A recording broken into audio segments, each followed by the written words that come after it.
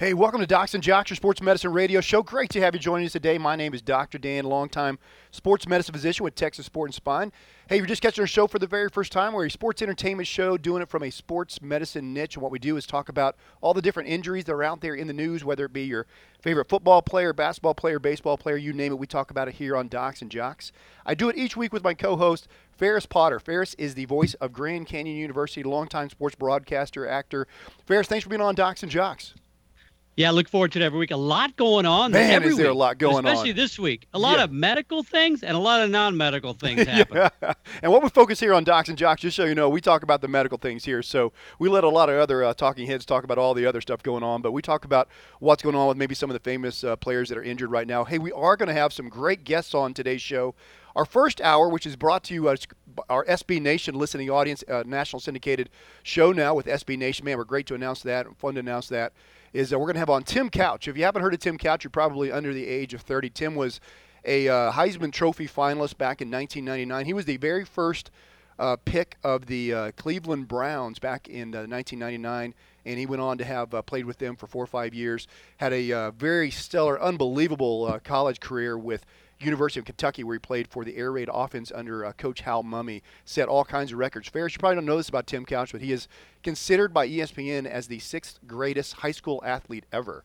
The guy averaged 36 points for his basketball team. So great football player, great basketball player, great athlete, especially in high school and college, and then went on and led the Browns to their playoff run in 2002. So Did you say 36 points? 36 points a game. Oh, you averaged 35. That's why he's ahead of you. Yes, it was exactly. You have the numbers right. The decimal points off is 3.5, but yes, very similar, very similar. We'll have Tim Couch on. We're going to have on, in our second hour, we're going to have on Mike Ryan. Mike is a hitting expert up in the Chicago area, and he's one of the guys that's kind of talked all about the launch angle and velocity off a bat. He recommends he can get any player up over 100 miles an hour with their swing velocity. But we're talking about that and more here on Docs and Jocks. Remember, you can listen to us anytime, anywhere on our iTunes podcast, Docs and Jocks, DOXNJOX. Also Twitter, Facebook, Instagram. Man, we'd love to be part of that. DOXNJOX. We'll be right back. Hey, welcome back to Docs and Jocks, your sports medicine radio show. My name is Dr. Dan, longtime sports medicine physician, coming to you from inside our Docs and Jocks radio studio, coming to you from deep in the heart of Texas, joined each week by my co-host, Ferris Potter. Ferris is the sports broadcaster for Grand Canyon University. And Ferris, I thought we'd jump right into the sports medicine news here on Docs and Jocks. Man, you heard this week, big story out of Dallas. We now are seeing that the Dallas Pro Bowl center, Travis Frederick, is going to be not part of the opening games or possibly even the season with the Dallas Cowboys, which could really put a huge damper on the Dallas Cowboys season, in my opinion. When you're talking about the Dallas Cowboys, one of the things you think about, obviously, Dak Prescott, Ezekiel Elliott, but one of the huge parts of why they've had some of the success they've had over the last few years is because of that incredible offensive line. And now we see Travis Frederick, who's kind of the pillar of that, the Pro Bowl center, just came out and announced he has a disease process. It's a neurological disease, Ferris, called Guillain-Barré syndrome. Have you ever heard of that? Had you ever heard of Guillain-Barré syndrome? You ever even heard that term? I don't believe I have, It's they call it everywhere I read right now, they call it rare. I guess because I do the type of study that looks for that type of syndrome. I do a nerve study called a EMG nerve conduction study, electromyography / nerve conduction study. And we actually, part of what I do in my day job at Texas Sport and Spine is measure people's nerves, how fast they travel, and try and isolate or localize what the injury is to different neurological conditions. The more common one, Ferris, you might have heard of is like carpal tunnel syndrome. You've heard of people having carpal tunnel syndrome. They work on computers, and that's a slowing of the nerve as it goes across your wrist. Well, Travis Frederick has this condition called acute idiopathic or acute inflammatory demyelinating peripheral polyneuropathy. There will be a test. It's AIDP for short, Ferris. But Guillain-Barré syndrome is what most people call it. And it is where the tiny little wispy nerves in the very tips of your fingers and toes start losing their myelin sheath. And that is, think of the nerves in your body, Ferris, as if you had a copper wire. And the copper wire is going to have a piece of copper down the middle, and it's going to have a sheath around it called myelin. And that myelin sheath allows the nerve, just like an electrical wire, because it's insulated, the electricity travels faster down that copper wire because you have that plastic insulation around it. And that's really how your body works. You have these nerves carrying a electrical charge down that nerve. It travels faster as it has that myelin sheath around it. It's a little bit more complicated than that, but that's basically how it works. And when you lose that myelin sheath, suddenly you start feeling a tingling or numbness. If it gets too severe in the Guillain-Barré as it progresses, it can sometimes start causing weakness where you can't use the hands, the feet, the legs start feeling heavy. If it progresses, and what happens is actually an autoimmune disorder, which means Travis Frederick's body is attacking that myelin sheath with his antibodies. What we normally use antibodies for is to attack bacteria and viruses, foreign things that get in our body. Well, in some people, they'll recognize their own body as something foreign, and they start attacking it. And that's what happens in Guillain-Barré syndrome as you start attacking that myelin sheath. And so now we have Travis Frederick, who started noticing he was having numbness, tingling in his extremities, and they thought maybe he was having stingers, which is a stretch injury to the nerves in your neck. But after they did the nerve study on him, they found that he has this Guillain-Barré syndrome. So the question is, always as a Dallas Cowboy fan, and the big question here on Docs and Jocks is how long is he going to be out? And herein lies the rub with neurological disorders. We have no earthly idea because everybody's different. How severe the initial Guillain-Barré is, in other words, how fast it progresses, how far it moves up. Some people, Ferris, will get this. Remember, your diaphragm, which moves your lungs in and out and allows you to breathe, your diaphragm is just a fancy muscle that's innervated by a nerve, a phrenic nerve. They can get affected by Guillain-Barré syndrome, and you have to be put on a ventilator to breathe for you because your diaphragm doesn't work correctly. So how fast it progresses, how severe it initially is, plays a part in it. How long nerve injuries take to come back is different in everybody. I'll have one person, Ferris, I'll see a football player that has a stinger. He stretches a nerve in his upper shoulder, and I'll say, this is a pretty minor injury when I did his clinical exam, maybe a little bit of weak, but it's not too bad. And he'll take like 6 months to a year.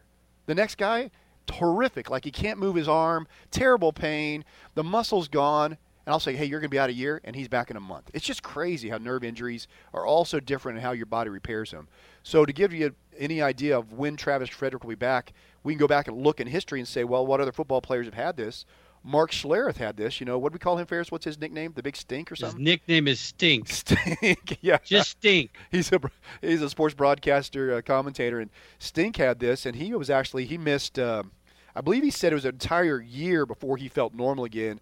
He missed 3 months of the football season due to Guillain-Barré syndrome. So there is a little precedent of this happening in a lineman like Mark Schlereth. But you really just never know. But that's part of the reason we do the nerve conduction study, and I don't have the results, obviously, if Travis Frederick didn't share that with me or his neurologist or whoever did the test didn't share it. But that was what they found. But that'll be a big part of the Dallas Cowboys' success or not, whether or not Travis Frederick is able to play at all this year. And if Joe Looney, I think that's his name, Looney is his last name, is going to come in and fill in for him, can he fill in? It's some big shoes to fill for sure. What do you think about the Dallas Cowboys' chance? So this is not something you can play through. It affects you, or like strength-wise, it's not just a pain tolerance thing. It's something you got to step away from the game to get fixed by various treatments. Yeah, what they do is, and what Travis Frederick's been going through, is they basically give you an IV transfusion or give you IgG, which basically tries to keep your immune system from going crazy on the myelin sheath. So they're trying to basically give you something that helps block your autoimmune response to you seeing your body's nerves and the coating around the nerves as foreign. So is there a fix-it? There usually isn't a fix. There's a slow it down, try and decrease the symptoms from the beginning. And most of the time the symptoms are numbness, tingling, then it becomes a kind of, we call it dysesthesia. You ever sat on your leg and had your whole leg fall asleep because of the way you were sitting or sleeping? Right. Initially it was kind of numb and tingly. As you got up, it was the numb, tingly feeling became this painful sensation. We call those dysesthesias, but it's an uncomfortable burning from a nerve being aggravated, and that's what Travis Frederick is going to be dealing with. And then the other big part is how much weakness did he have involved with this? Did it progress to where it's pushing on, it caused so much nerve injury that you now have weakness? Remember, nerves give you sensation, and they supply your muscles, which give you strength. So if you have a nerve injury, you lose strength and you have funny sensations, and that's what Travis Frederick's going to have to be dealing with. But now if he's weak with it, man, I don't see how he could be coming back. I mean, Travis Frederick couldn't play through it, yeah. Yeah, I mean, then he's an NFL center, so they said it was affecting his arms. So you would have to assume that he is going to be. I mean, if let's say Travis Frederick is 75% of his previous strength. Well, that's for you and I. They'd be stronger than you and I still. But he's not stronger than the nose tackle that's right, or nose guard that's right over top of him, right? So he needs to have that strength back. Therein lies the rub on when can you get him back. He needs to be back full strength, so pretty tough.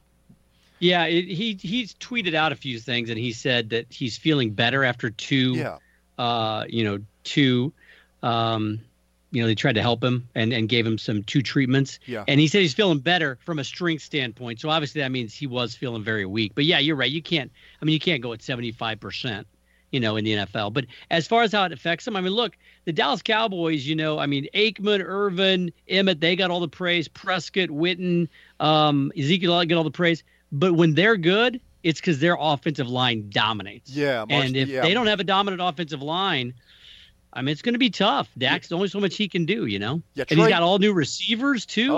We've talked about it. It's going to be interesting for Dallas. Let's face it, Troy Aikman is not Troy Aikman if he doesn't have Larry Allen and Mark Stepnoski, and the list goes on, right? Yeah. Same thing with Dak Prescott. Emmett wasn't Emmett. No, I know, yeah. Without those guys. He's a great running back. Doesn't diminish him, but, yeah, you got to have somebody blocking. So, I'd be nervous if I was a Cowboys fan. I'm sure they're working the phones trying to figure out what they can do. Well, just to add a little salt to the wound, Cowboys also had Zach Martin go down, Pro Bowl guard. He was injured in the preseason. By the way, you and I need to talk about preseason if we think it's worth it because, man, you see so many guys getting injured, and is it worth it? Is it better to be fresh for the season, or is it better to get game reps? And that's the big question. Zach Martin had found out his MRI showed he had a bone bruise, no ligament injury, which is a whoo for the Cowboys because they needed some good news, especially with Travis Frederick going down for who knows how long. Todd Gurley, the Rams running back, came out and said every player's dream is not to play preseason. So let me ask you, Ferris, here in our last 30 seconds, do you think it's better to be fresh for the season, or is it better to be game ready because you ran the plays with your team in preseason? Which would you pick?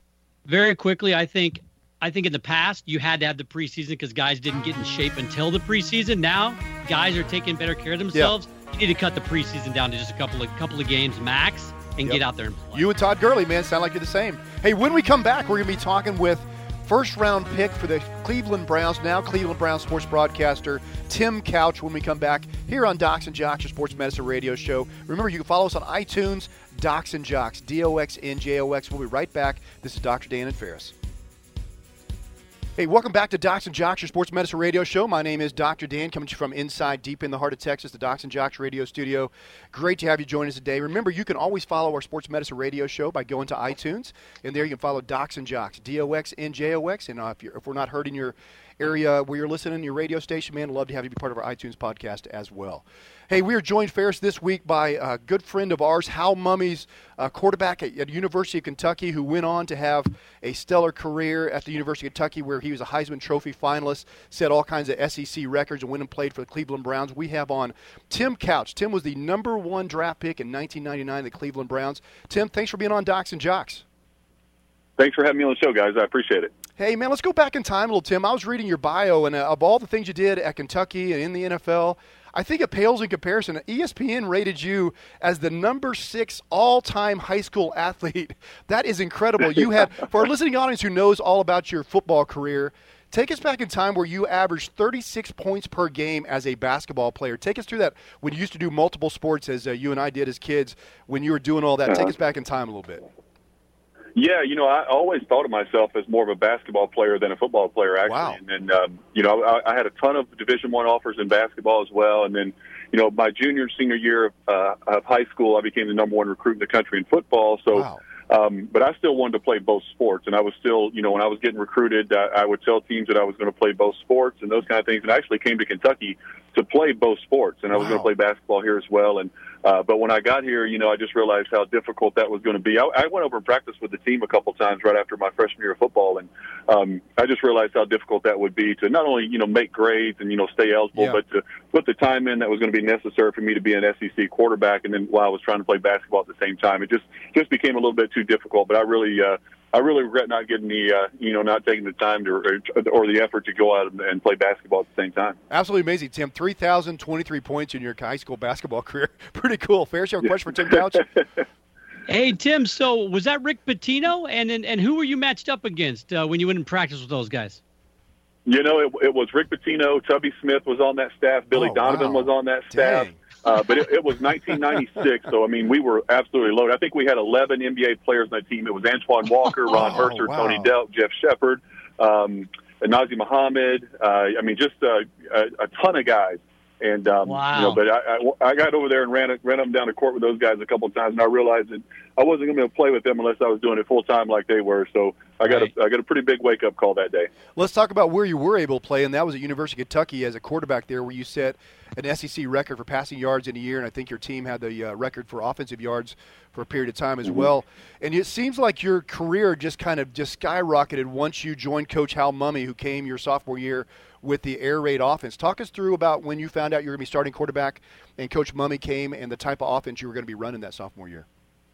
Yeah, my freshman year, Bill Curry was the head coach, and he actually had me running the option, which was pretty crazy considering I broke every passing record in the history of high school football. So he wanted me to run the option for some reason, and then it was ugly, man. It was just awful, and I was struggling. And then all of a sudden, C.M. Newton, our athletic director, went out and hired Hal and brought him in, and fortunately Mike Leach was on that staff as the offensive coordinator as well. And the first day I met with Hal, he looks at me and says, because there was still kind of a quarterback controversy. There was a senior quarterback ahead of me, and he was an option style quarterback. And Hal looked at me and he said, "You're the starting quarterback, and we're going to throw it 50 times a game." And I said, "Coach, that's all I need to hear, man." And from that day we took off, and we were slinging it, man. When we got off the bus, we were throwing it. It was, I mean, he considered a run play a wasted play. And when he told me that, I'm like, we're going to get along great, man. That's awesome. That's awesome.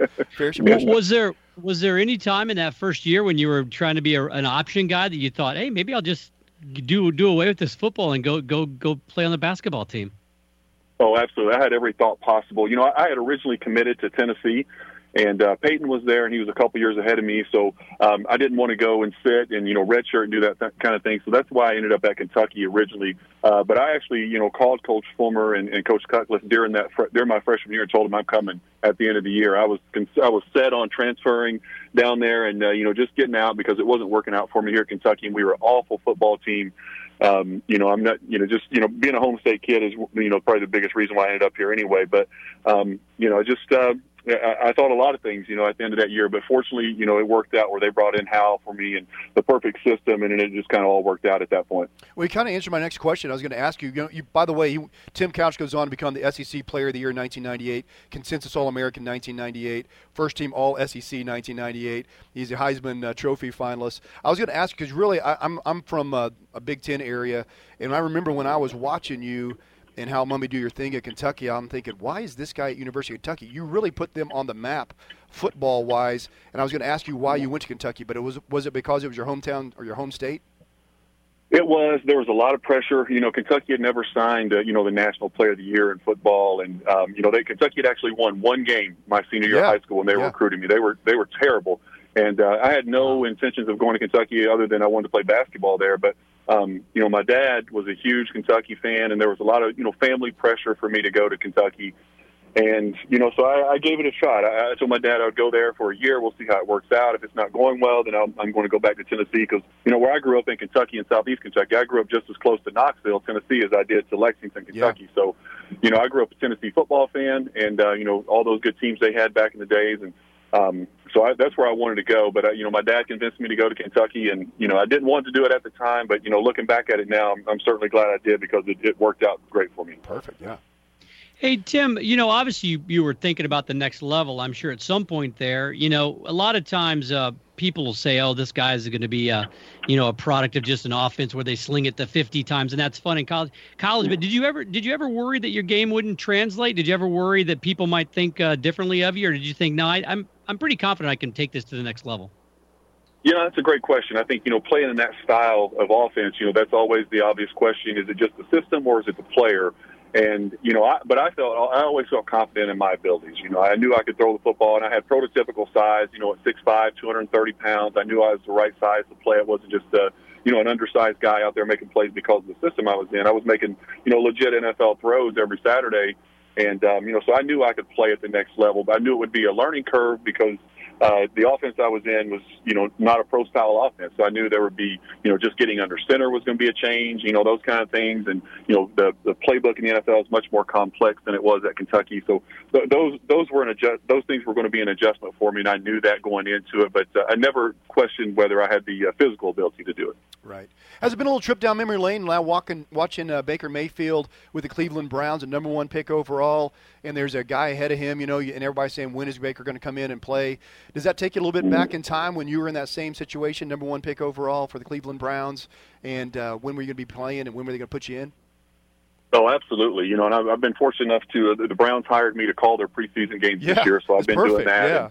And, so I've got to be there and watch Baker firsthand and be a part of all that. And it does remind me, it was always, 19 years ago, and I was in that same situation where Ty Detmer was the quarterback there at the time, and they were going to, the plan was for me to sit that first year, and Ty was going to, Ty was a 10 or 12-year veteran at the time. They were going to let him take the reins and let him go the first year, and then I would come in, in spots, here and there in certain games. But that went out the window about in the third quarter of the first game, and Coach looked at me and said, "You're in," and I started in week 2. And, so plans change. I know right now Tyrod Taylor is going to be the starter for Cleveland. He's a proven veteran in the league. He's made a Pro Bowl. He took Buffalo to the playoffs last year, and he's certainly the right guy for them right now. But Baker is the future, and man, I couldn't be more impressed with Mayfield, and just getting a chance to stand on the field with him and watch him work and see how he throws the football and how he commands the huddle and how he rallies guys and his leadership skills.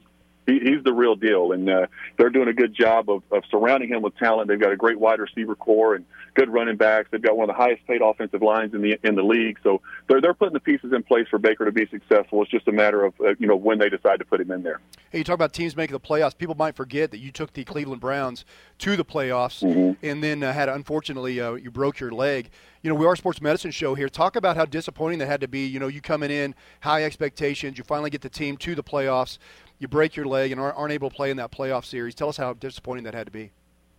It's so disappointing. When I look back at my NFL career, that was a turning point for me, because I was trending upwards, the first 4 years and playing well. I was battling some injuries. I was on an expansion team with the Browns in '99 and, just a young team and all those kind of things. But, I was definitely trending upwards. Our team was trending up. We were a good young football team. And, like you said, we made the playoffs in 2002. And, that's the only time still the new Browns, since they came back in '99, have made the playoffs. Yeah. So I'm very proud of that. But, the last game of the season, we played the Falcons, and we had to win to get in. And I think in the second or third quarter of that game, I get tackled and break my leg.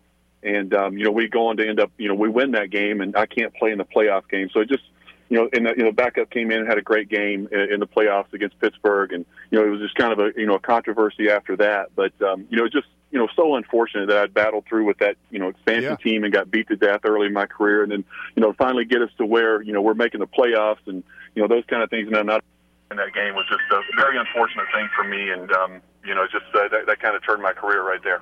Was it just that broken leg, too? You had a broken thumb earlier in your career.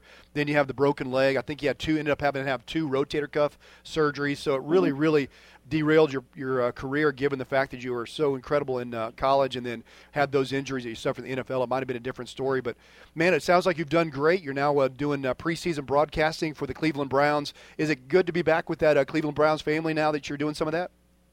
Yeah, it's great. I'm so excited to be back, and it's been a long time since I've been around the organization, and they decided to bring me back and have me around the team, and it's just it's been great. There's been so much turnover since I was there from the general managers. They've had a ton of those. They've had a ton of head coaches. It's different ownership than when I was there, so I really didn't have any ties to the organization anymore. But fortunately they brought me back, and I'm thrilled to be back with them. Well, hey, Tim, we're great to hear. It's always been fun to hear you on doing the Browns. I always feel like I'm having a trip down to memory lane, watching you sling the ball with Hal Mummy there at University of Kentucky. Hey, we do want to give a big shout-out to our good friend, Hal Mummy. This has been Tim Couch on Docs and Jocks. Tim, thanks so much for being on the show. We'll have to have you on again real soon. That sounds great, guys. I appreciate it. Thank you. Hey, we'll be right back with more Docs and Jocks after this short commercial break. Hey, welcome back to Docs and Jocks, your sports medicine radio show. My name is Dr. Dan, longtime sports medicine physician here at Texas Sport and Spine, where our show comes out of the Docs and Jocks radio studio deep in the heart of Texas, joined each week by my co-host, Ferris Potter. Ferris, man, I really enjoyed the interview with Tim Couch. I think Tim Couch gets a bad rap sometimes. He gets called one of the biggest busts in NFL history, draft history. I don't think that's really accurate to say that, and the reason is he had some devastating injuries, had a thumb injury, a fractured leg after he took the Browns to the playoffs, which, by the way, he's the only quarterback in the long litany of quarterbacks that's been able to take the Cleveland Browns to the playoffs. And then he had 2 rotator cuff surgeries to his shoulder, which ended his career. One of the greatest athletes ever in high school. That's not me saying that. That was a ESPN poll they did, and he got number 6 overall. Scored 36 points per game in basketball. Had one of the greatest SEC careers ever as far as a passing quarterback under Hal Mumme. So I think Tim Couch gets a bad rap as far as being a bust. I think it was things beyond his control. What do you think, Ferris, when you hear that statement? I mean, I really enjoyed that interview, by the way. Well, I think it's funny where you know, just because a guy got picked high and he doesn't become Joe Montana or Tom Brady, you decide he's a bust, you know. People forget the Browns were this great organization for a number of years, and then they left and went to Baltimore. He was actually becoming the number 1 pick of an expansion team. Yeah, right. And you look at who he had and the guys he had, you know, they were an expansion team, and he led them to playoff. He did a few certain things. It's hard, though. We talked about it in the first segment with the Dallas Cowboys. They're going to be facing a couple injuries on their offensive line. Well, if Dak Prescott doesn't have as good a year this year, is he going to be a bust all of a sudden? Yeah. I mean, you're only as good as the guys you got around you in the NFL. It's very rare. The only guys I've ever seen at quarterback who you could make the argument somewhat did it on their own are John Elway and Aaron Rodgers. Those are the only guys I've ever felt like did it almost all on their own. Everybody else, you got to have a good team around you. So, yeah, I think it's unfair. You know, the thing, too, is I enjoy the comments he had about Baker Mayfield because I listened to last night a bunch of the different commentators, and they are all very, very high on Baker Mayfield. I think if you listen to Terry Bradshaw, if you listen to Howie Long, if you listen to now Tim Couch, the guys who have been around him, I think Troy Aikman also is a big fan of his, as well as Joe Buck. The guys who have been around him and seen him play, they say that Baker Mayfield's the real deal. And when you hear that coming from Tim Couch, a guy who's been in that exact same boat, number 1 pick by the Cleveland Browns, you know, Heisman Trophy finalist, you know, Baker Mayfield actually wins the Heisman, had great, illustrious careers in college, and now you're going to the Browns and you're expected to turn this franchise around. I mean, for him to say that, I think it's the real deal. I watched the game last night. A couple points I think that I got out of the game. I've always heard that Baker Mayfield maybe doesn't have the arm strength that he needs to be to translate his game into the NFL. If anybody watched that 15-yard out he threw on a pinpoint dime, I mean, that's a pretty strong arm to throw a ball that far downfield from, you know, basically midfield all the way over to the stripe on the out-of-bounds line. I think he has a very strong arm.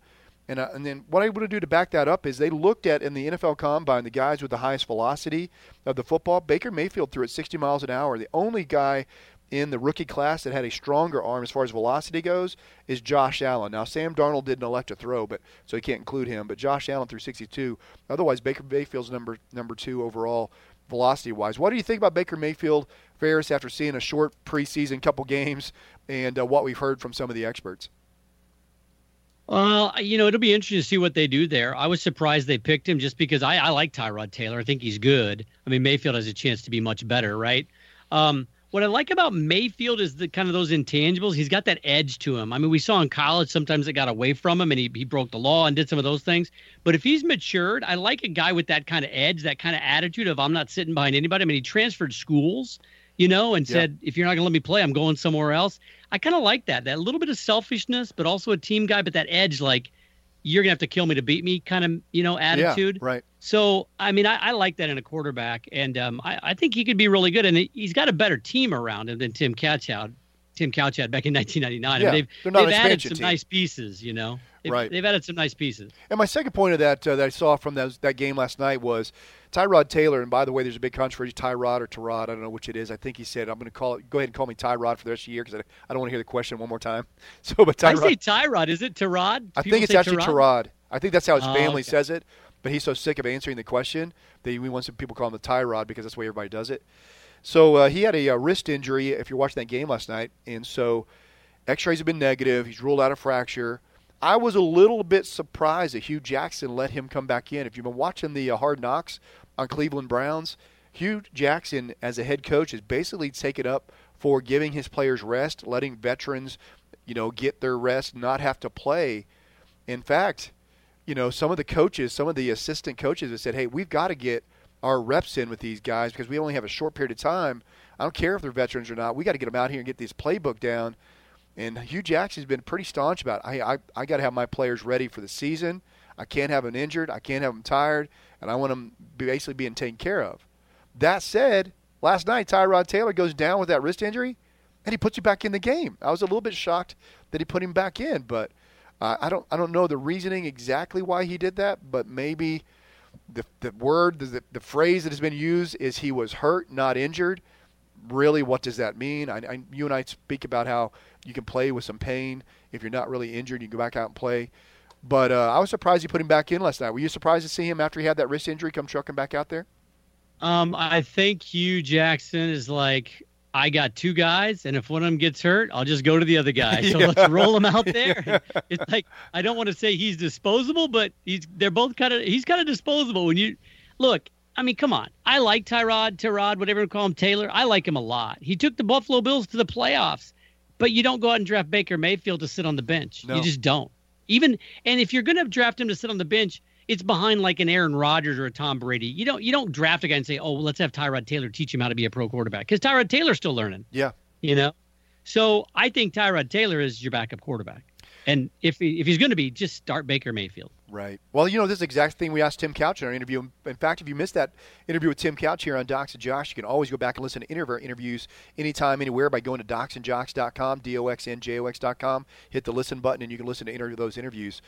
But he said that when he came up, Ty Detmer was in front of him. I had forgotten that he didn't start right off the bat with the Cleveland Browns. Ty Detmer started the first two games, got in a little bit of trouble. Boom. Then you got Tim Couch coming in. It's very, very familiar sounding now with, I think, Tyrod Taylor from now. I bet 20 years from now, we won't remember that Tyrod Taylor was on the team when Baker Mayfield came up and eventually got the start. Yeah, you might be right. I mean, we're talking about arm strength. I don't know if you saw this because, I grew up in Kansas City, so I'm a Chiefs fan, but then I don't like Andy Reid, so I kind of said I've torn off the Chiefs. That was a nice way to say it. But I don't know if you saw a guy from Texas, Pat Mahomes, Mahomes. Oh, my goodness. Threw a 60-yard touchdown pass to Tyreek Hill.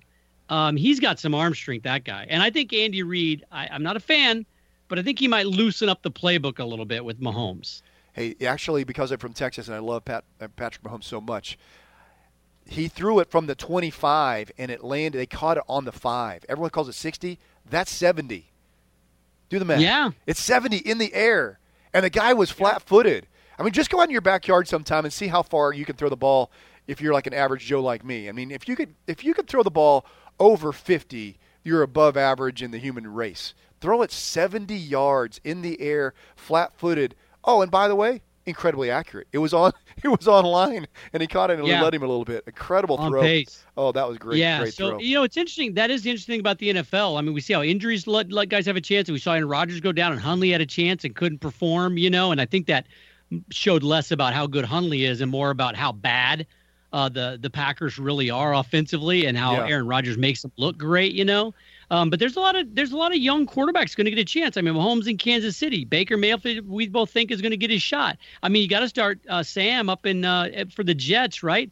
Out in Arizona, they're talking about Josh Rosen. Like, why not start him? Although you did go out and get the guy from the Vikings, Bradford, but it's like now you got Rosen. I mean, we might see a little bit of changing of the guard, or we might see a bunch of young guys who came out highly touted and they just can't perform in the NFL. We'll see. By the way, Rosen, I don't think he sits well being a backup quarterback. Just a little bit I've met of him or listened to him speak. This is a guy who wants to be on the field now, and he wants to prove that he should have been a higher round draft pick or in his mind, the number one draft pick overall. He really thinks he should have been the guy, the man, and he wants to prove everybody wrong who passed him over. So this is a guy, I don't see him sitting behind, you always hear the interviews of, I'm just trying to learn from the guy ahead of me. I'm trying to wait my turn. I don't see Rosen being that guy. Anybody who's dropping F-bombs on his post-NFL draft interview probably is a guy that's pretty fiery and wants to get out there and play. Yeah, you might be right. He does not seem like that kind of guy, which is, I guess, good and bad. I just said I like the fact that Baker Mayfield's got a bit of an edge, but you got to be able to control it a little bit, and Rosen didn't in that first interview. But we'll wait and see. We'll see how good these guys are. Tim Couch even said it. It's different, being in college and pro. He was always confident his skill level would translate, but he didn't play in a pro set offense. And so, there were some questions on that. But, going back to your original question, I mean, gosh, the guy's not anybody who plays for 7, 8 years in the NFL. People forget, like they're like, oh, that guy's horrible. He's in the NFL. Yeah, exactly. Come on. Yeah. Yeah, no doubt about it. So it's going to be fun to see because this was a fun group of quarterbacks that came out this year. But Josh Rosen is a guy that I think hopefully will be starting for Arizona because I don't see Sam Bradford leading that team long term. How many more years, by the way, what's the gut feeling out in Arizona right now? The greatest wide receiver of all time, in my opinion, Larry Fitzgerald, who I love that guy. Well, how many more years do you think he has in the career? Well, he's saying year by year, right? Gosh, he takes such good care of himself, and he's in such good shape. I honestly think that Larry could play another 5, 6, 7 years. He's that healthy, you know. I just think he might not want to anymore. He's 34, 35 years old. I personally think Larry, if I was his agent, I would be begging him to go free agent and play with Aaron Rodgers or Tom Brady or somebody, because you look at that. What was that stat? Like he's caught passes from touchdown passes from 21 different quarterbacks. Yeah. I mean, I think had he been at like a place like that for an extended period of time, he would be considered the greatest. I mean, he'd be in the short list for the greatest receivers of all time. I mean, am I crazy? No, I don't think you're crazy at all. That guy's if you can be a wide receiver that helps take the Arizona Cardinals to the Super Bowl and nearly win it on his amazing catch and run that he had from Kurt Warner, against Pittsburgh Steelers, put us up late, unfortunately with 2 minutes and 30 seconds left with Ben Roethlisberger to have the ball. But we almost won it with Kurt Warner and Larry Fitzgerald. Yeah. So, I think that alone, man, when you can get the Arizona Cardinals into the Super Bowl with a chance to win it, people saying this is legit. Remember, they barely squeaked into the playoffs that year. In fact, Chris Collinsworth said that is the worst playoff team in the history of the NFL when the Cardinals made the playoffs that year, that they took it all the way to the Super Bowl. They caught fire. Yeah, caught fire at the right time. So, anyway, it's exciting times in the NFL right now. Man, I enjoy watching the preseason. Just got to get to see some of these rookie quarterbacks and some of these rookie running backs doing their thing. So always a good time in the NFL.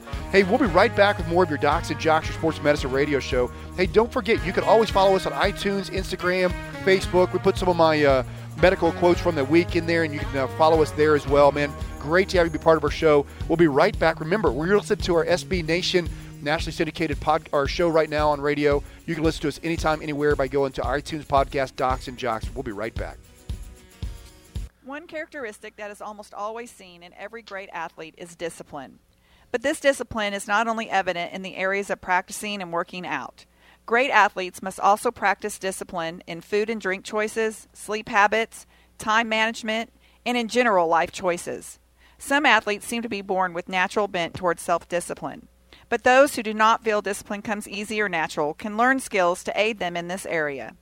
Coach John Harbaugh has described this accurately by saying, "Discipline is not a light switch. Discipline is a way of life."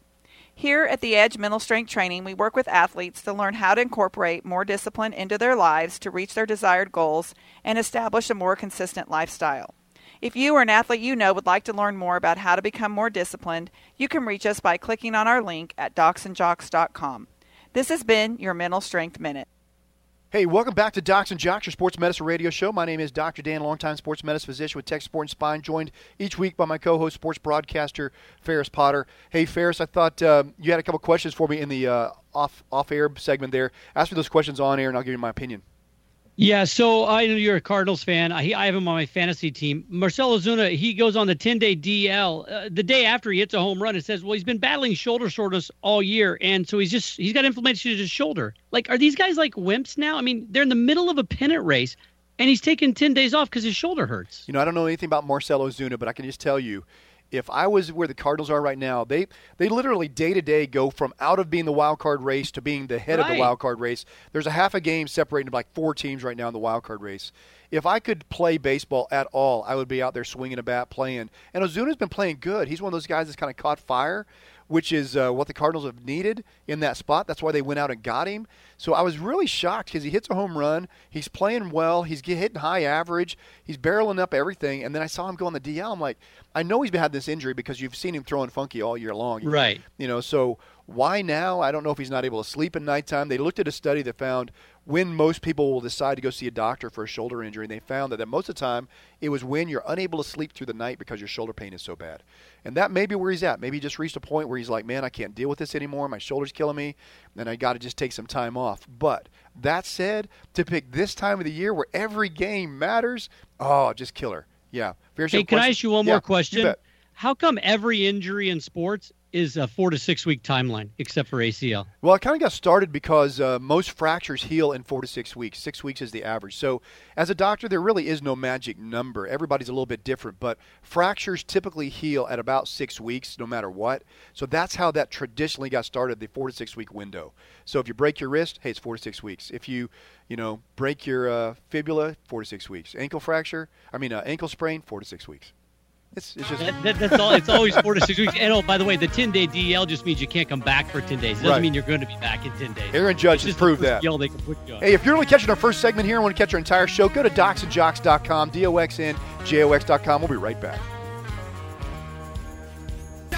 Doctor, give me the news. I got a bad case. Hey, welcome back to Docs and Jocks, your sports medicine radio show. Hey, great to joining us. You're joining us in our second hour here, man. We love having you be part of our sports medicine radio show. Myself, Dr. Dan, longtime sports medicine physician, as well as my co-host Ferris Potter.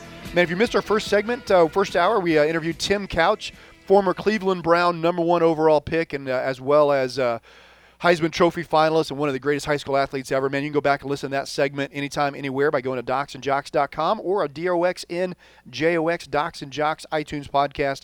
Hey, this hour we're going to have on Mike Ryan. He's the CEO of Fastball USA. He is one of the premier hitting experts in the country. We'll be talking about launch angles, exit velocity off at bats. He swears he can get a kid swinging the bat 100 miles an hour. So we'll be talking to all that and more with Mike Ryan. Ferris and I are huge baseball fans. It'll be fun talking that baseball and more. Hey, Ferris, so one of the things we were talking about before the segment was in and how many injuries there's been in baseball and guys missing. One of the big studies came out that looks at the number of ACL ruptures this year. And so far this year in the NFL, the number of ACL ruptures, anterior cruciate ligament, has been 25. And so they also listed it by teams. And the number one team with the most ACL injuries this year has been altogether, this is since 2015, including this year's totals. The San Diego Chargers, now the LA Chargers, they had 16. The second, Ferris, is out in your neck of the woods. Out in Arizona, the Arizona Cardinals have had 14, the most ACL ruptures since they started doing this stat back in 2013. The lowest has been the Oakland Raiders, and the Dallas Cowboys are extremely low with 6. The Cowboys have 6, and the Oakland Raiders have 3. Does it surprise you the bad teams have more ACL injuries? And I guess the Oakland Raiders wouldn't be considered a good team necessarily, but well, I mean, not all ACL injuries are the same. When Derek Carr gets one, that's a lot worse than when, your third string wide receiver. But, I mean, there's really no rhyme or reason, though, right? I mean, It's kind of just the luck of the draw on that stuff, right? Unless you start seeing a trend or for some reason, if you start saying, wow, the same team, the same staff, same medical staff has more rotator cuff injuries in baseball or more ACL injuries in football, then you start wondering, could it be something they're doing in their training? But, yeah, no, I don't think there's much rhyme or reason why people have that. I just thought it was an interesting study that there's been 25 already this year. And then looking since 2013, the total, the Chargers have had 16 as a team, which is the most. But, yeah, the Arizona Cardinals have had a lot. I remember the big one for them was obviously the Honey Badger, man. He had a big one that ended up taking him away from Arizona. So, hey, when we come back, don't forget we're going to be having on Mike Ryan. Mike is one of the premier hitting experts. So if you have a young son and maybe Little League, you select baseball, or you want to find out about hitting in general, stay with us here on Docs and Josh. We'll have all that and more when we come back after the short commercial break. Doctor, give me the news. I got a bad case. Hey, welcome back to Docs and Jocks, your sports medicine radio show. My name is Dr. Dan, coming to you from inside Docs and Jocks radio studios deep in the heart of Texas, along with my co-host Ferris Potter. And Ferris, man, I'm looking forward to our interview coming up after this short segment with Mike Ryan, one of the hitting premier experts in all the countries as far as exit velocity, launch angle. You and I got a lot of questions for him as far as how the game has changed. We're now doing all these They're not called. What are all the metrics? The Saber metrics now are all in. So what's your the advanced metrics that the MLB finally started showing everybody a few years back have kind of changed the game a bit. Oh, definitely. You see guys like Cody Bellinger now with launch angles looks like he's swinging from his shoes to his head.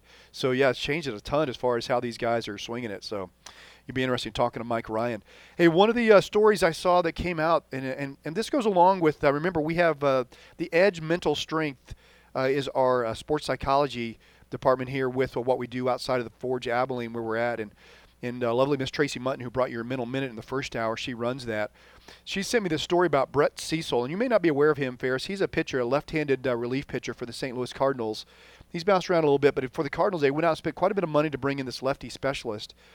In the beginning of the year, he was really, really struggling. Like he was just every time he came in, he was super wild, and he looked like he was fidgety and anxious on the mound. And he just didn't look like himself. They kept trying to bring him in tight situations, and he was getting rocked every time he came in, or he was so wild or hitting batters it just couldn't get the job done. He now releases a story, and really he was dealing with a lot of anxiety, and it started after his parents died. His father first passed away this year, and then shortly thereafter, I believe it was his mother or mother-in-law, then has pneumonia, and he's dealing with that medical issue. At the same time, he has an injury that he's dealing with, and he kind of loses his confidence, and he loses his overall ability to take that away when he's pitching. A lot of times people talk about being in the zone or, just being able to focus when you're on the mound, when you're on a field, suddenly all that goes away. But there are times, I believe, that certain circumstances in life get bigger than your ability to block them out. And that's what happened to Brett Cecil. That's what he was saying happened. And he started dealing with a sports psychologist like what we have here at the Edge Mental Strength. By the way, if you ever want to do a free evaluation and find out how you deal with anxiety or pressure, those kind of things, you can go to our website, docsandjocks.com. You'll see the Edge Mental Strength icon pop up. Just click on that. It'll take you to a free evaluation. You fill that out. Our certification in sports psychologist, Tracy Mutton, will give you the evaluation back and find out how you deal with it. But Brett Cecil did this sports psychologist training with the St. Louis Cardinals and found that if he was able to write down what he was feeling, the anxiety feelings he was feeling during a day, in other words, these are the emotions I'm having, this is what I'm feeling, this is what I'm going through right now, something about the process of writing it down for him, he was then able to leave that when he went to the mound and he was able to focus. He almost just needed an outlet for it, if that makes sense. But he came back, and since he's been back with the Cardinals, and they've had a resurgence, oh my gosh, the Cardinals have been playing lights-out baseball. They're I think they're 23-11 since the new manager took over Mike Schilt for Mike Matheny. And one of the big resurgent players has been Brett Cecil, along with Matt Carpenter and Ozuna, who's now out. But they've had a crazy trend back up to the top. And Brett Cecil says that his ability to deal with anxiety off the field allowed him to become a great player on the field again. So pretty cool when you hear those stories of guys who are coming back from big issues like parents dying, losing family members, those kind of things. Yeah, I think it highlights what we talk about all the time and what Tracy Mutton talks about at the Edge is that, you got to put yourself in a position to perform how you can perform. Brett Cecil obviously had the ability, but something was hindering him. Sometimes it's an injury, that you deal with, but sometimes it's a mental injury, Yeah. If your mind's, we all do it. If your mind's somewhere else and you can't commit 100% to something, you're not going to be as good. Now, in my job, that might not be a big deal. In your job, that could be a big deal. If you're a surgeon operating, that's a big deal, right? Mm-hmm. Yeah. If you're a baseball player and you have you have to place the pitch on the outside corner plate, that can be a big deal. And so, I think it's great that he went and talked to that person, and something that simple of, hey, just write it down. And when you close that book, you walk away and you forget about it. And it triggered with him. But we talk about it all the time, man. These guys focus for so long about the physical aspect and get themselves that position. And sometimes it's the mental that just drives them out of the game, Yeah. It's very true. You can't have 14 things going on in your head and do a good job at whatever you're at. I sometimes do procedures that are very intricate, and I have to be around patients' spinal cords, those kind of things. And in my mind, I always use remember the Kevin Costner, was it Love of the Game? I think it was, where he used Love the phrase, of the Game, yeah. Clear the mechanism. And so right before I'll start a procedure sometimes, and I'll have 18 things going on that happened while I was coming to work, or people have been bombarding me with questions, and I'll stop, and I say, okay, clear the mechanism. I only have one thing going on right now, and that's taking care of this patient with this procedure. I have to do everything right. And then I kind of just forget everything else. And then, later on it all comes back. But during that time frame, just like a big Major League Baseball player, you have to be in the moment. That's what Brett Cecil had a hard time doing. So have you studied this, or is this, you can just give me your opinion, or what do you think of these, like, because everybody has it, right? I'll be calling a ball game and I'll notice myself wandering, and I'll have to do kind of the same thing. Go, okay, focus, because I'm, something's wandering. You're thinking something, or it's a boring thing or whatever. What do you think about these supplements or these things you can take, like Brain Quickener? I mean, we know it's been proven, like, hey, the MCT and some coconut oil can help your brain focus a little better. So people are doing extracts of that. The whole bulletproof coffee kind of movement is around that. Yeah. I mean, you buy into this stuff? Do you think it's safe? What are your thoughts about some of those supplements that kind of help your brain focus better? Well, I definitely think there's a place for good triglycerides, and that's what MCT really is. It's that the medium chain triglycerides. It's been shown that, remember, your brain is basically made out of a triglyceride. That's what neurons have in them. So you have to give them the building blocks to be able to fully function, and that's what you're doing. Same thing after you exercise really, really hard, you break down muscle. So you want to give them the building blocks, amino acids, or they come in forms of protein. You want to give your body those building blocks so that when they start putting it back together, they can work. So if I give you a super, super low triglyceride diet, especially if you're a young child or young growing adolescent, that brain's still forming, neuroplasticity we talk about, I think there's a time and a place, and definitely good things happen when you give the body good building blocks. So just like Jill Lane, who's our nutritionist, and by the way, you can hear Jill Lane if you go to docsandjocks.com, talk about some great interviews she's done about nutrition. But she's talking about taking good foods, whether it be proteins, whether it be fats, whether it be, carbohydrates. You need those good, clean building blocks put in your body through real foods that allow you to focus and be at your best in those moments. The problem comes into, Ferris, I think, is people try and do a couple things. One, they either shortcut the system. They say, okay, maybe I'm not eating a good diet. And how I can make up for that is I'll take a supplement that someone says has what is in it instead of eating a good diet. So I think you should first focus fully on trying to figure out with you and your nutritionist or your family physician, good friends who love to read about nutrition, figure out how it is for you to eat a good diet. Second, then if you need something on top of that, we have a whole segment we did with Jill Lane talking about supplements, then you supplement. And then my other point is, I think some people will read that if medium chain triglycerides are good for you and that you need to supplement with those, if a little bit is a little good, a whole lot is a whole lot of good. So what they do is they tend to go overboard. So if Bulletproof Coffee, which tries to give you good fats, that's what good fats are. They give you real butter and they give you coconut oil and those kind of things. If that's where you're getting your good, MCTs, or your good triglycerides, your good fats, then you probably don't need to be loading up all day long on those things, right? Like hammering yourself with them, which I think some people go overboard on them.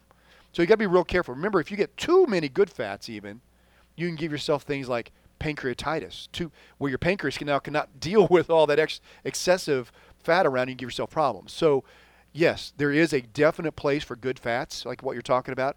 There is a great place for good proteins, definitely a good place for all those things, but you have to be really, really careful and not overdo it. Does that make sense, Ferris, here in the last 30 seconds? Yeah, absolutely. Absolutely. Yeah, so get a great diet, find out what that is for you with a great nutritionist, a great family doctor, whoever it is, your sports medicine doctor, and then on top of that, if you need supplements, figure out what supplements you might need that you might be lacking in your diet if those are needed. And then two, just make sure you don't go overboard on any of those. I see people drinking protein shakes like they're like every workout. They do like before, after. They'll do it 4 times a day. I'm like, your body can't use all that, man. So figure out what is good and don't be excessive on it as well. Hey, when we come back, we'll be interviewing CEO of Fastball USA, Mike Ryan, here on Docs and Jocks, talking all things hitting. If you got a young little leaguer, youth player, a guy that wants to make the next level in baseball, this is the interview you don't want to miss here on Docs and Jocks. We'll be right back with your Sports Medicine Radio Show. Doctor, give me the news. I gotta. Hey, welcome back to Docs and Jocks, your Sports Medicine Radio Show. My name is Dr. Dan, longtime sports medicine physician. Talk about what's going on in the sports medicine world. Here with my co-host Ferris Potter each week. Remember, if you want to find out more about our show, you can go to docsandjocks.com, doxnjox.com. Find out about our backgrounds and what we do here each week and what our day jobs are. And Ferris, we're very excited and very honored to have on a guest who's been on previously, but I thought he did such a great job. I'd love to have him on again, talk more about baseball, more about hitting specifically. We have on CEO of Fastball USA, Mike Ryan. He's considered one of the premier hitting instructors in the United States. Mike, thanks for being on the show. Thanks a lot. Thanks for having me on, guys. So first of all, for our listening audience who maybe didn't hear your previous interview you did with us, tell us kind of your philosophy at Fastball USA. What are you doing with young hitters, and how are you trying to develop them to make the most of their skills? Well, the big thing that we specialize in is hitting and hitting with power specifically. It's proven facts that the harder you're hitting the ball, the better flight you're hitting the ball with, the chances of having success are greatly increased. And we've really taken on specializing in improving speed and power with our hitters, really of all age levels. Yeah, I saw that you have this new book. It's called Creating the 100-Mile-an-Hour Hitter. You released it back in 2015, but do you really create guys who can swing the bat 100 miles an hour? Because that's incredibly a great swing if they're able to do that. Yes. And what I always tell our students is it doesn't matter where you start. It only matters where you finish. So creating a 100-mile-an-hour hitter is definitely a process. It's not an overnight thing. Exactly. But to get it done, I believe every guy we work with has the ability to one day hit it 100 miles an hour. It's just a matter of the processes for each guy may be a little different. And of course, it takes a little bit longer, but it's definitely something worth that can be happening, as well as it's what's going to be needed to hit a home run in Major League Baseball. Yeah, exactly. Ferris?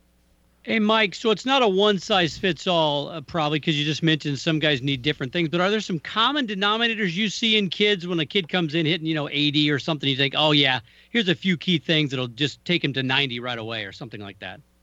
Well, I can tell you this. Everything starts with mindset. A lot of guys that we work with, we notice that a lot of what they're doing is actually pretty close, but they haven't trained with the mindset of speed, power, and precision combined. I think it's natural when hitters fail, they don't barrel up a ball, they swing and miss. It's natural to slow down. What our program is really doing is challenging guys to have power and precision at the same time without getting discouraged by mishitting a ball. It's a process through training.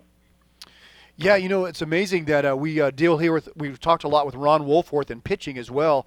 A lot of the same philosophies that is in hitting also apply to throwing a baseball as well. The rotational explosion, being precise but yet powerful, they kind of overlap in a baseball player between throwing and hitting. Do you find a lot of similarities?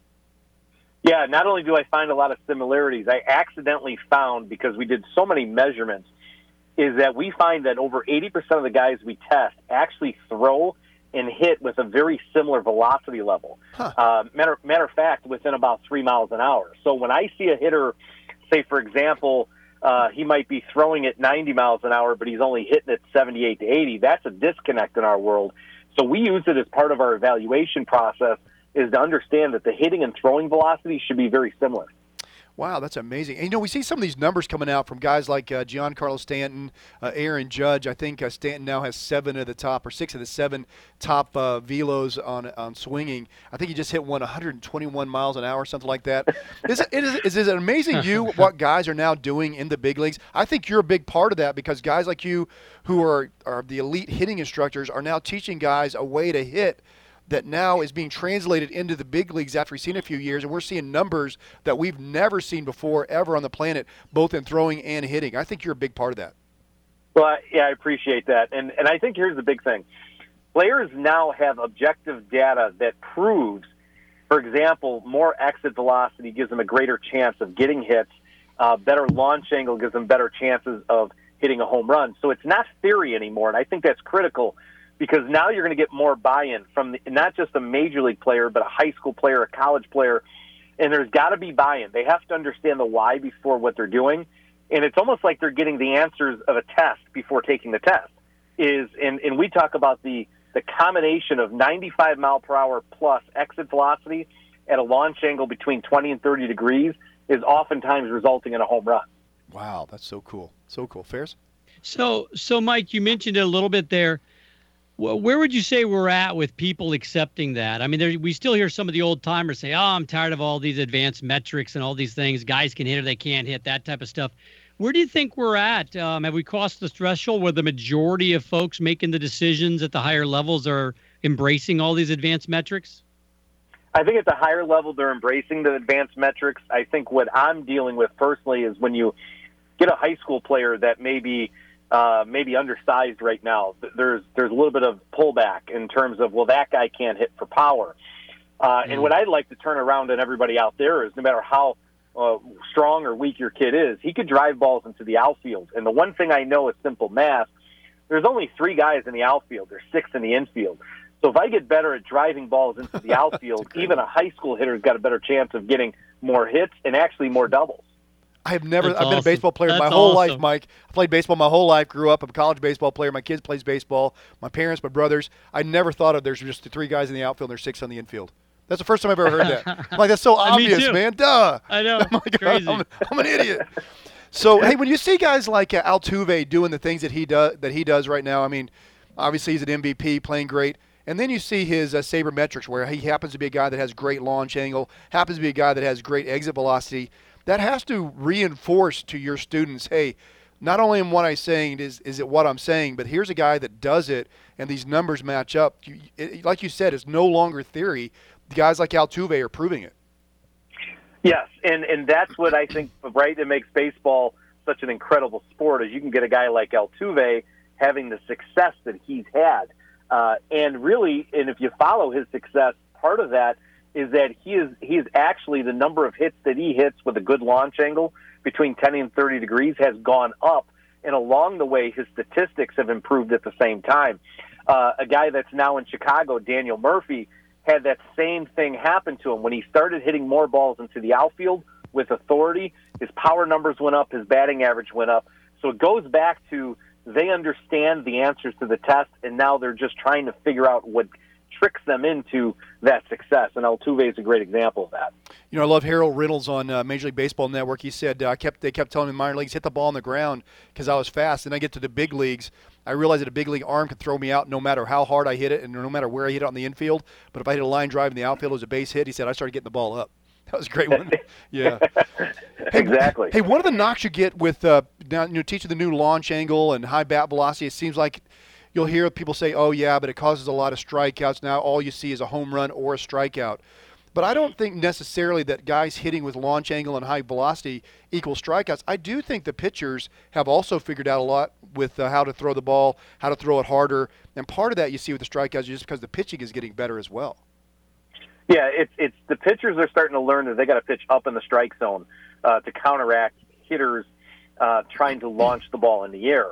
However, what you bring up is something that we've been really focusing on of late is I believe that, for example, if you're a high school hitter, you cannot be a high swing and miss guy, even if you're working on driving more balls in the outfield, because then college coaches and pro scouts aren't going to see you as a success at the next level. So you got to be able to be a low swing and miss guy at the level you're currently playing at, and also be able to drive balls in the outfield. And that is the challenge, and that's something that we're working on a lot right now, and we're seeing a lot less swing and miss rate from our guys, and at the same time generating power, which I think that's the player of the future that's going to happen. You're going to see guys swinging and missing less because they're going to have a more adjustable swing.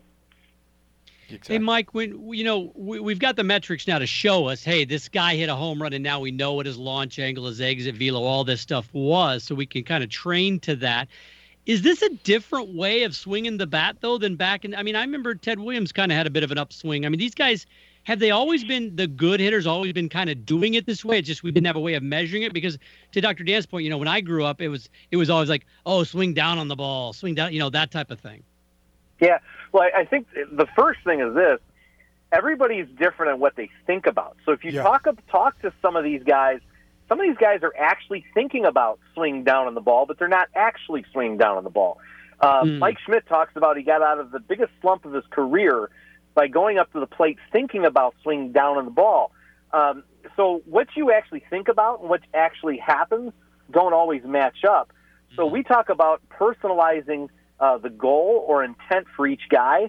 And other guys like Josh Donaldson will talk about, hey, he's definitely trying to hit the ball in the air. So, look at it like this. If you're trying to get a guy to hit the ball in the air and he's constantly under the ball and swinging and missing under the ball and popping balls up, that's a guy who doesn't need to hear that because he's probably pretty good at it already. So it depends on the individual, and you got a personalized approach to the individual.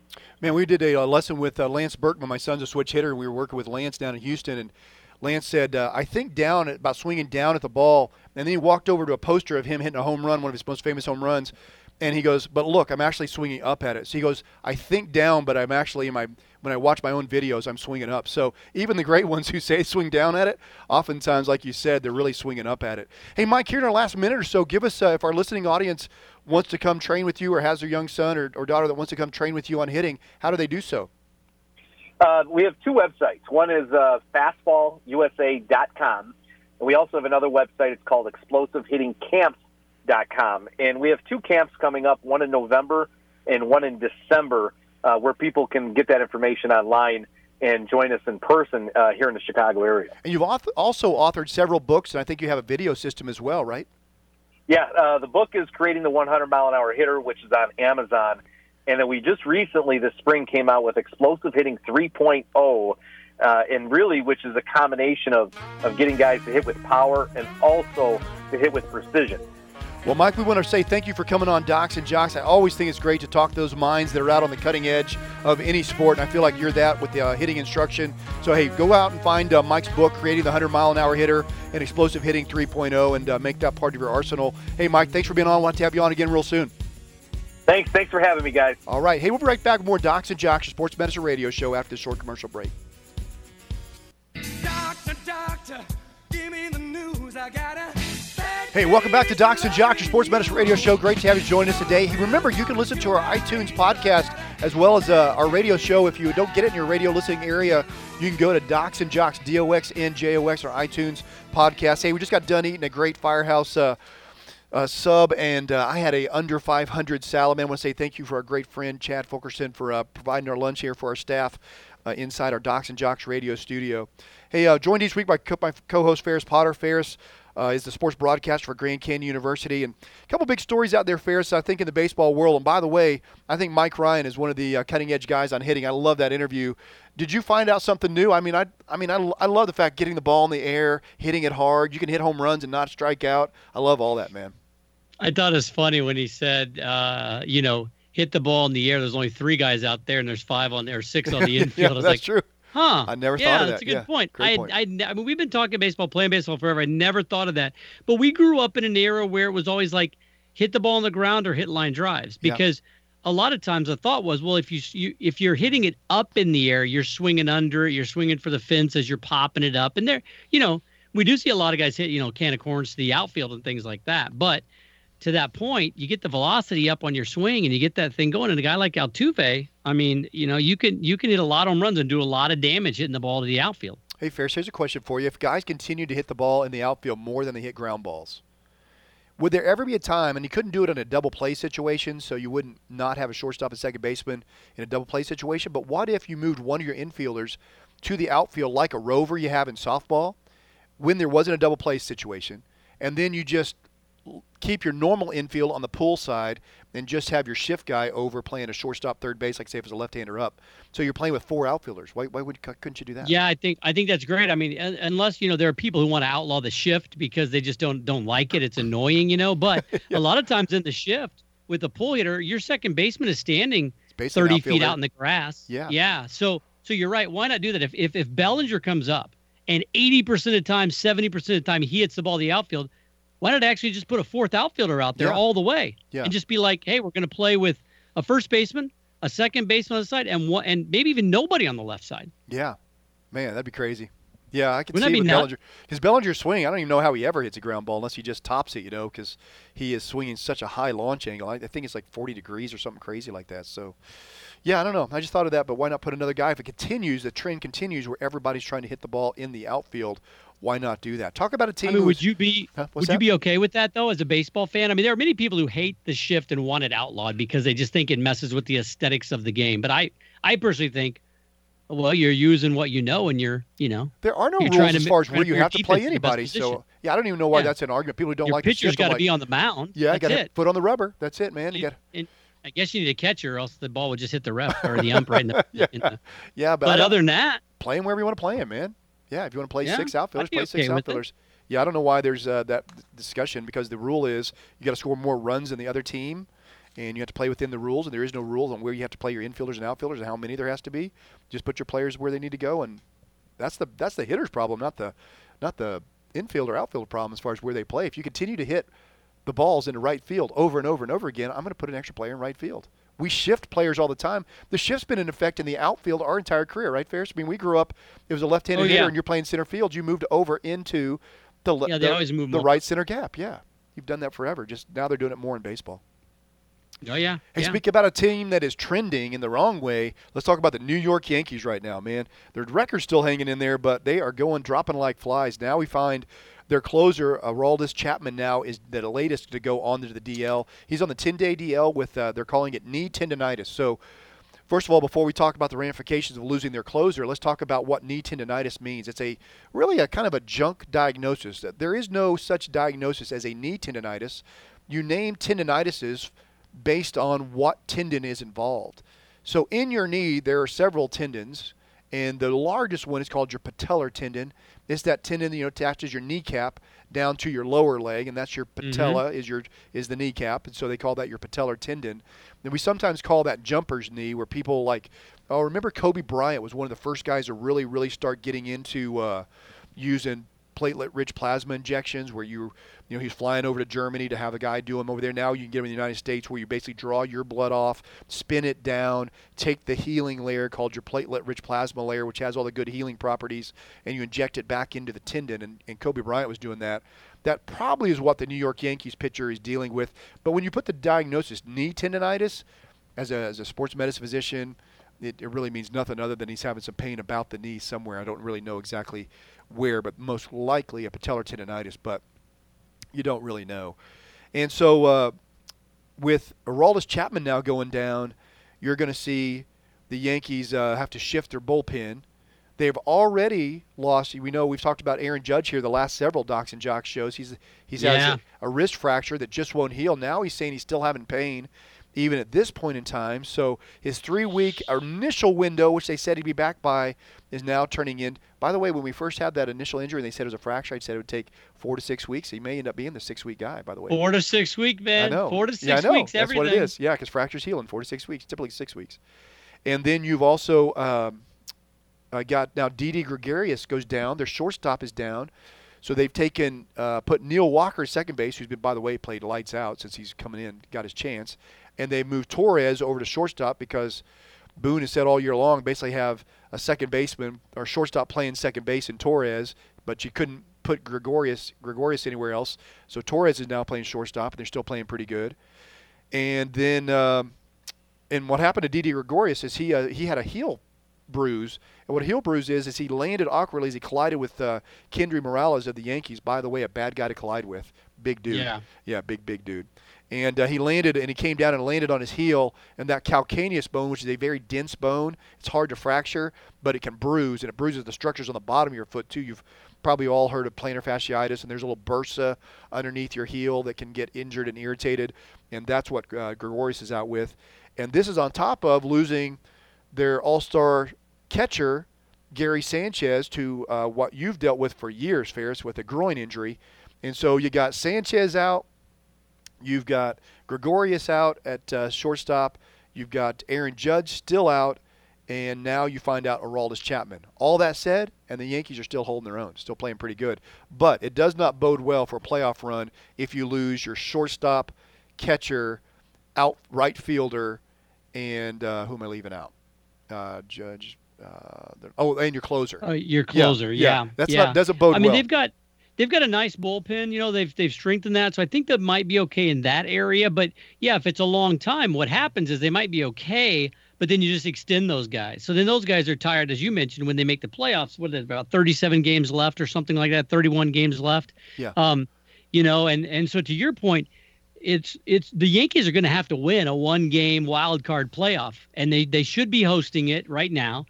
But Seattle's right there knocking on the door. 4 games back of the wild card and 8 games back, but they should be okay. They should make the playoffs, even with all these injuries. The problem is, are you going to get by, Seattle if Paxton's healthy throwing against you, or are you going to get by Oakland? And then you're going to go into a series with probably against Boston, who is just a juggernaut, even though Sale's hurt now. I think they're okay to get there, but you're right. If all those guys are still injured, they're going to have a real tough time advancing. Yeah, because face it, when the Cubs won the World Series, was it 2 years ago, they pretty much shut down the ninth inning with Aroldis Chapman. I mean, he was just going to come in. He was going to be lights out. You were going to win. If you won an 8-inning game, you won the game in completion. So, the Yankees were hoping to get that same thing. But Aroldis Chapman, he's had a lot of wear and tear. Man, he's thrown a lot of innings, been a lot of postseasons now, and so he's starting to get some of those types of injuries. And he has kind of an awkward motion as he throws as well. I don't know if it's from landing on his knee that caused it or what. But, hopefully he'll be around. Can I just say, Dr. Dan, you're showing extreme growth and maturity. You just mentioned the Cubs winning a World Series. I did do that, yeah. And didn't fall out of your chair. I know. And have like a seizure or something. You said that so calmly. They go out and they get Cole Hamels, one of my favorite pitchers for the Texas Rangers. Then they go out and they get Daniel Murphy, one of my favorite players in the big leagues. And so they You're a Cubs fan. Admit it. You're a Cubs fan. You love the Cubbies. I wanted Joe Madden to go to the Cardinals after La Russa retired, and he ends up going to the stinking Cubs. And all these. There it is. And Trey Forkaway, who was their head cross-checker, head scout in our Texas area, by the way, is from the same town as me, as Abilene, Texas. So, oh man, the Cubs, the stinking Cubs. And I'm a five-generation Cardinals fan. Yeah. For our listening audience, this is how much of a Cardinal fan Dr. Dan is. He sends me a scathing text ripping the Milwaukee Brewers because they haven't extended their netting. Yeah. And bat in the stands. And he's right. It is stupid, but it was scathing because it's a Central Division opponent. If it had been the Dodgers, it would have been like, why don't they do that? This was like, oh, the Brewers are morons. Why don't they do that? I'm watching the Cardinals and the Brewers, and I forget which Brewer player. It was a pitcher, actually. He loses his bat, and he goes flinging into the stands. And I'm like, oh, there's that netting there. It goes right over the dugout, right in the stands, whacks a dude.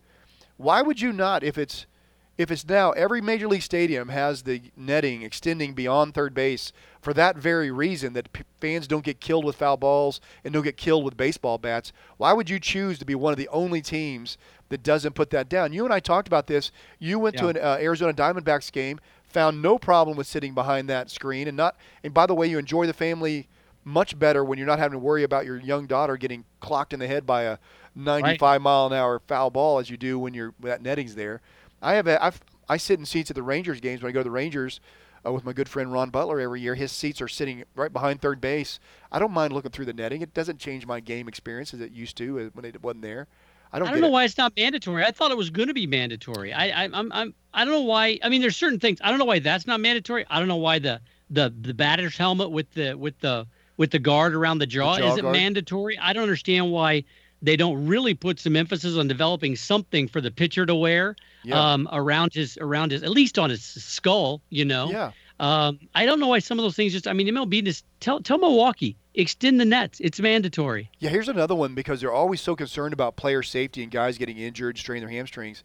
How about just protecting the dugout where the players sit with some type of just a protective net going across there? Because, man, when balls come through there, come ricocheting through the dugout, you've got no time. I'm just telling you. I've sat in many dugouts where balls hit the concrete wall behind my head before I ever moved. I mean, it's that fast. If it hits you in the head, I understand why that isn't part of the game as well, where they protect players. If you know it could protect 5 players a year from getting drilled in the head, the chest, the shoulders, in the dugout, it's minimal expense, and it increases safety, and it's automatically day one an improvement. The real question, though, is have you bought a Matt Carpenter salsa T-shirt? No, but I've tried to order the salsa. They're supposedly him and Adam Wainwright are going to make this into a business, obviously. I think they got the salsa, right? Yeah. Yeah. So for those who don't know what this is, so Matt Carpenter for the first month of the season is hitting 140. He literally, for the active players in the major leagues, has the worst numbers, the worst statistical numbers for any active player in the major leagues for the first month of the season. Him and Adam Wainwright, he's a funny starting pitcher for the Cardinals. They decide they're going to start making salsa together, homemade salsa from some things that their wives are growing in their garden. So they make their own homemade salsa. For whatever reason, the timing just happens to coincide with Matt Carpenter going off. His first month of the season, he hits 1 home run. For the rest of this season, he's hit 33, and he now leads the major leagues in home runs. His average went from 140. He's now hitting almost 280, nearly 300, and he's having a great run. And they're all saying it's because of the salsa. So I'm trying to buy the salsa not only because I'm a Cardinals fan, because I want to feed some to my high school son to give him a little salsa before he goes and does his next showcase. How about that? It's a mental game, baby. It's the mental game. It really, I believe it. I'm not superstitious, but I'd never switch what I've been doing if I was Matt Carpenter. Oh, no way, man. When I used to go 5 for 5 in a game, I wouldn't change my underwear for a week, man.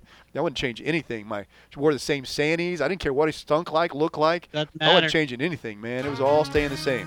Hey, speaking of staying the same, man, we love our listeners, man. We appreciate that you listen to us every week, man. And remember, you can find out more about our show, and we'd love for you to be part of our show by asking a question at docsandjocks.com, doxnjox.com, and you can go there and you can email us your question, and I'd love to have you on our show that way. We'll be right back with more Docs and Jocks, your sports medicine radio show, after this short break.